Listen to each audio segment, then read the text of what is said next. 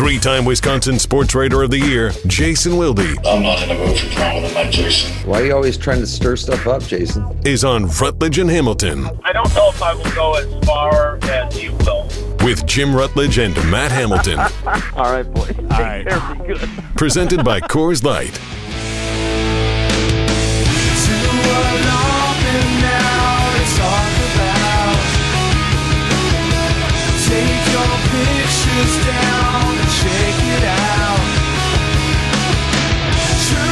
It feels surreal that we have Jason Wilde joining us right now as we're trying to figure out.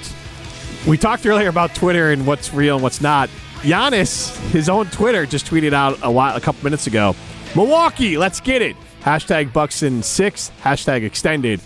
And so now I'm having Ryan saying, what the hell does that mean? Well, Adrian Wojnarowski. I can tell you what it means. All right. What do we got? There you go. All right, well, share it, Jason. Well, I was going to let Wooly do it, but Woj, Bob, Giannis has agreed to a 3-year, $186 million contract extension, sources tell ESPN. Well, there you go. You guys want me to call back later? Or? No. We'll, people like the Packers, at least for now outsider. still. Jason Wilde, right. You got the Badger outsider. We got our Bucks outsider. But that's breaking news brought to you by Metro Kia of Madison, Madison's trusted Kia dealership. We're bringing you trusted Kia news or trusted breaking news here on Rutledge and Hamilton, presented by Coors Light. He's Hamilton.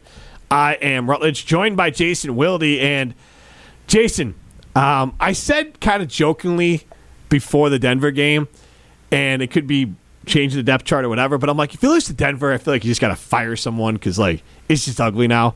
And it is ugly. They're not going to fire anyone, but what's your read on this team? Because it just keeps on getting worse on offense week by week as they play worse defenses. So I'm very confused by what's going on.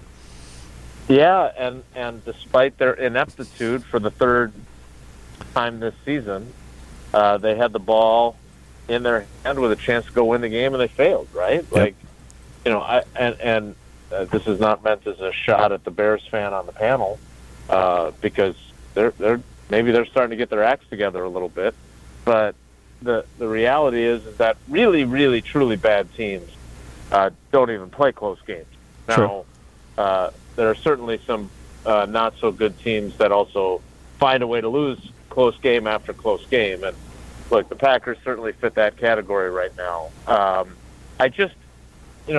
Again, and unfortunately for you, Jim, you have far more experience as a Bears fan than Packers fans have, but it just feels like they just don't have any real experience with this, and so they really are struggling with how to kind of put this stuff in perspective and the level of frustration that they're experiencing. And so I don't think that it's quite as bad as it feels, but I understand why it feels so bad because it's so foreign to a lot of fans. Jordan Love has not played well lately. Totally deserves criticism. Matt LaFleur has not figured out a way to get him going offensively in the first half more than they have. Totally deserves criticism. But I'm not sure that the sky is falling quite to the degree that it feels like. But, hey, 63-6 in your last 4 first halves, that's bad. There is no explaining that away, and you better figure it out because those are the kind of numbers that do get people fired. And Jason, to that, just kind of following up as you brought up, and rightfully so. Chicago this year, has had some blowout losses, but it could run away from the team. So Chicago was 1-7 in one-score games last year, which means they played 8 of those games. They were young, and for a while, Fields was putting up 30 points a game. I think for a 5-game stretch, they had the number one offense in the NFL. The defense was just horrendous. So it doesn't really matter. At some point, I just worry it's all going to, Jordan Love looks like he doesn't have confidence. LaFleur figures like he can't figure it out. Nobody looks like they're supposed to be as good as they look. And, now they kind of get tougher. They got Minnesota. That Denver game, I guess, just it really could send things in a bad way. Just look, it all matters if you win or lose. If the Badgers lost to Illinois, we all feel worse here. But now everyone's like, hey, the Badgers are on the right track, and they barely won, and the Packers barely lost, and everyone's like, this is really bad.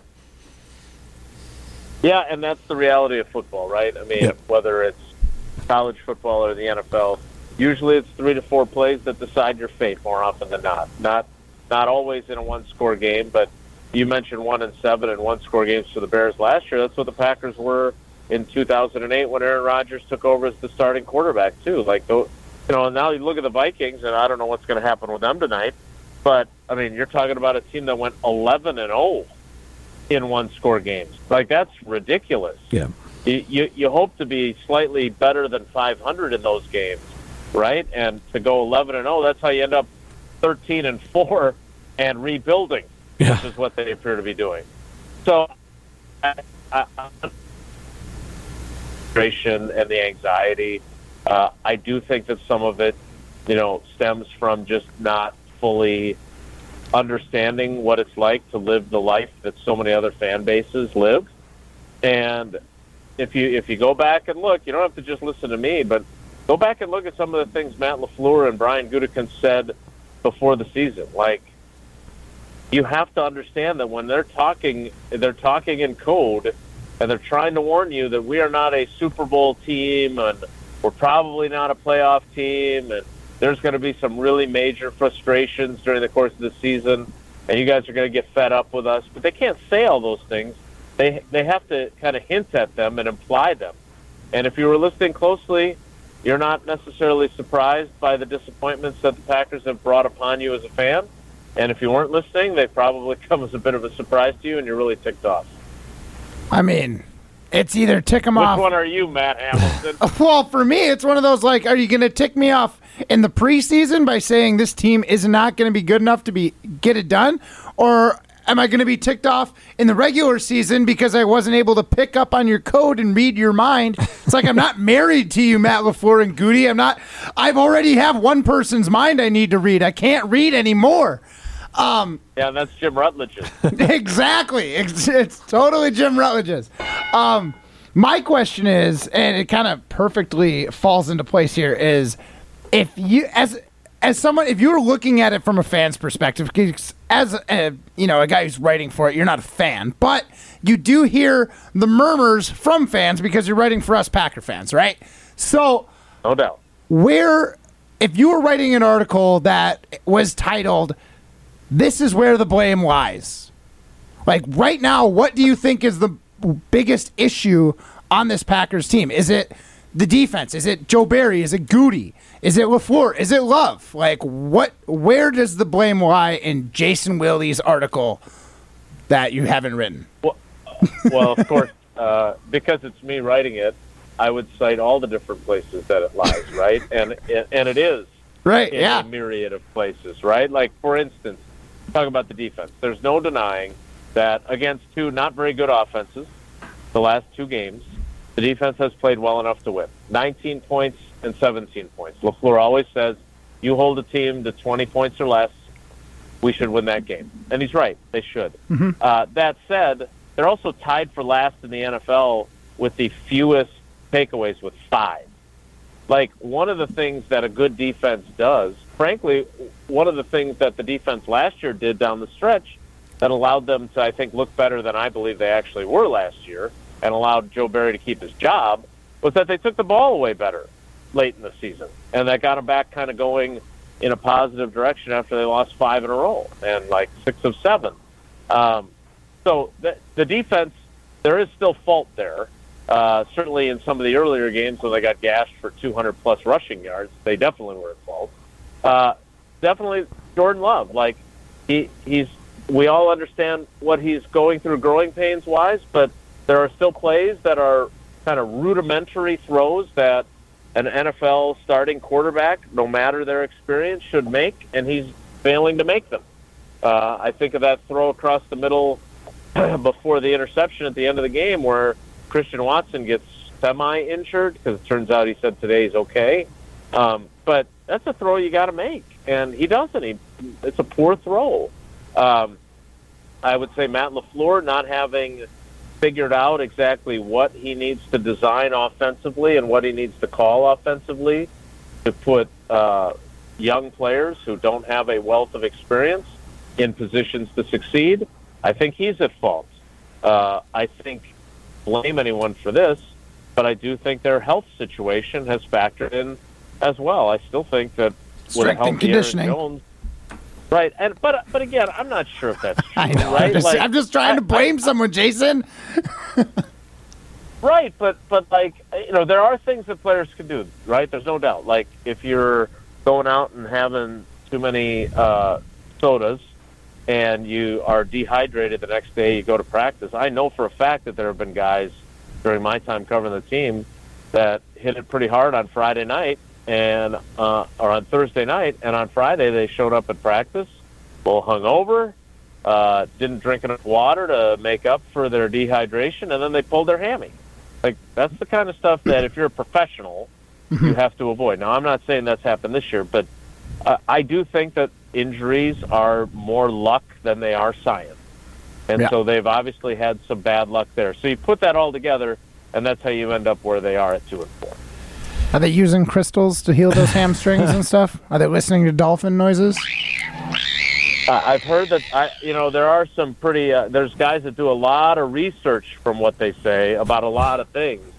And I've heard that can be helpful. I love self-research. Let me find out exactly what it is I want to find out, and I will find it. Research. So, Jason, I mean, when you hear LaFleur and Barry and Goody, and they've never really been through this, so what should Packer fans take out as confidence that they are going to right this ship? Because last year, as much as we just picked on Aaron Rodgers, to be honest, it was probably Rodgers more than anyone else that lifted that rudderless ship that was going in a really bad direction, and he seemed to be the one that got it done enough to eke out those victories. And look, he's got the pelts on the wall, and I think the players bought in, and they just kind of followed his confidence and got it done. But they don't have that now. They don't have any veterans, really. So, like, where does it come from? It's got to come from improvement. And Lord knows that all these young guys have incredible distance that they can improve, right? Like, if we're looking at, like, I really like Dontavion Wicks. I think he's shown stuff when he's had opportunities. I think he's a guy that probably needs to play some more, right? I think he probably has earned more opportunities. But Romeo Doubs has to do more. He's in his second year. He should be getting himself open more frequently, and he's not getting the ball. And I don't think it's just because Jordan Love is. I mean, Jordan Love during training camp, that was his go-to guy, more than Luke Musgrave, more than Christian Watson. Christian Watson has to stay on the field first and foremost, and then he has to make. There was that throw against Las Vegas, that deep ball, that he's got to catch that. It's those types of plays. Near misses don't count for anything, but they sure stick in your memory when you're struggling and you have those opportunities to make plays and you fail to do so. Luke Musgrave, God bless him. I mean, I still don't know how he managed to survive that Kareem Jackson hit without getting a concussion. Then he goes out and he injures his ankle later in the game. I mean, some of that is bad luck, but I really do. I do see this, and Tausch was giving me a hard time about this, but there are glimpses. Like the play that Musgrave gets hit on, that's an 18-yard gain. I thought he ran that route really well and got a really good ball thrown to him, right? Mm-hmm. Yep. There's a third down play that I keep citing on which they hit Jaden Reed for a for a 3rd and 7 completion, and it happens because it comes on a play where Jordan Love is in rhythm. He steps into his throw. He gets to that back foot and on time makes the throw. They don't do that enough. They have to start doing that more. That means guys getting open on time. That means Love throwing the ball on time. If they can do that and they can get Aaron Jones more involved and a healthy Aaron Jones, I think there's still more than ample reason to think that they can be, a 500-ish team. Otherwise, my 6-win guess might prove to be too high. And Jason, we'll end this on good note here. You like the Bucks? I think it's fair to like Giannis extending, or just from a reporter's aspect, like that's a big deal. I mean, that's that's star. 5 more titles for the Bucks. But it's an NBA star committing to a medium-sized market for even longer. It says he believes in this ownership, believes in Dame, and believes in all this. It is a big move, and it is remarkable every time it happens when Giannis resigns. Yeah, and he could have waited too, Yes. right? Like he could have waited and he didn't. So I think that also adds to why it's such a good thing. All right, Jason. Thanks for hopping on. Thanks for sharing the Bucs news with us. All right, boys. Take care. Be good. All right, that's Jason Wilde, Our Bucs outsider. our Bucs outsider. This is Rutledge and Hamilton. We'll talk a little Giannis on the other side. You're listening to Rutledge and Hamilton, presented by Coors Light. Miss any of the show? Find full show podcasts free on Wisconsin On Demand and wherever you get your podcasts.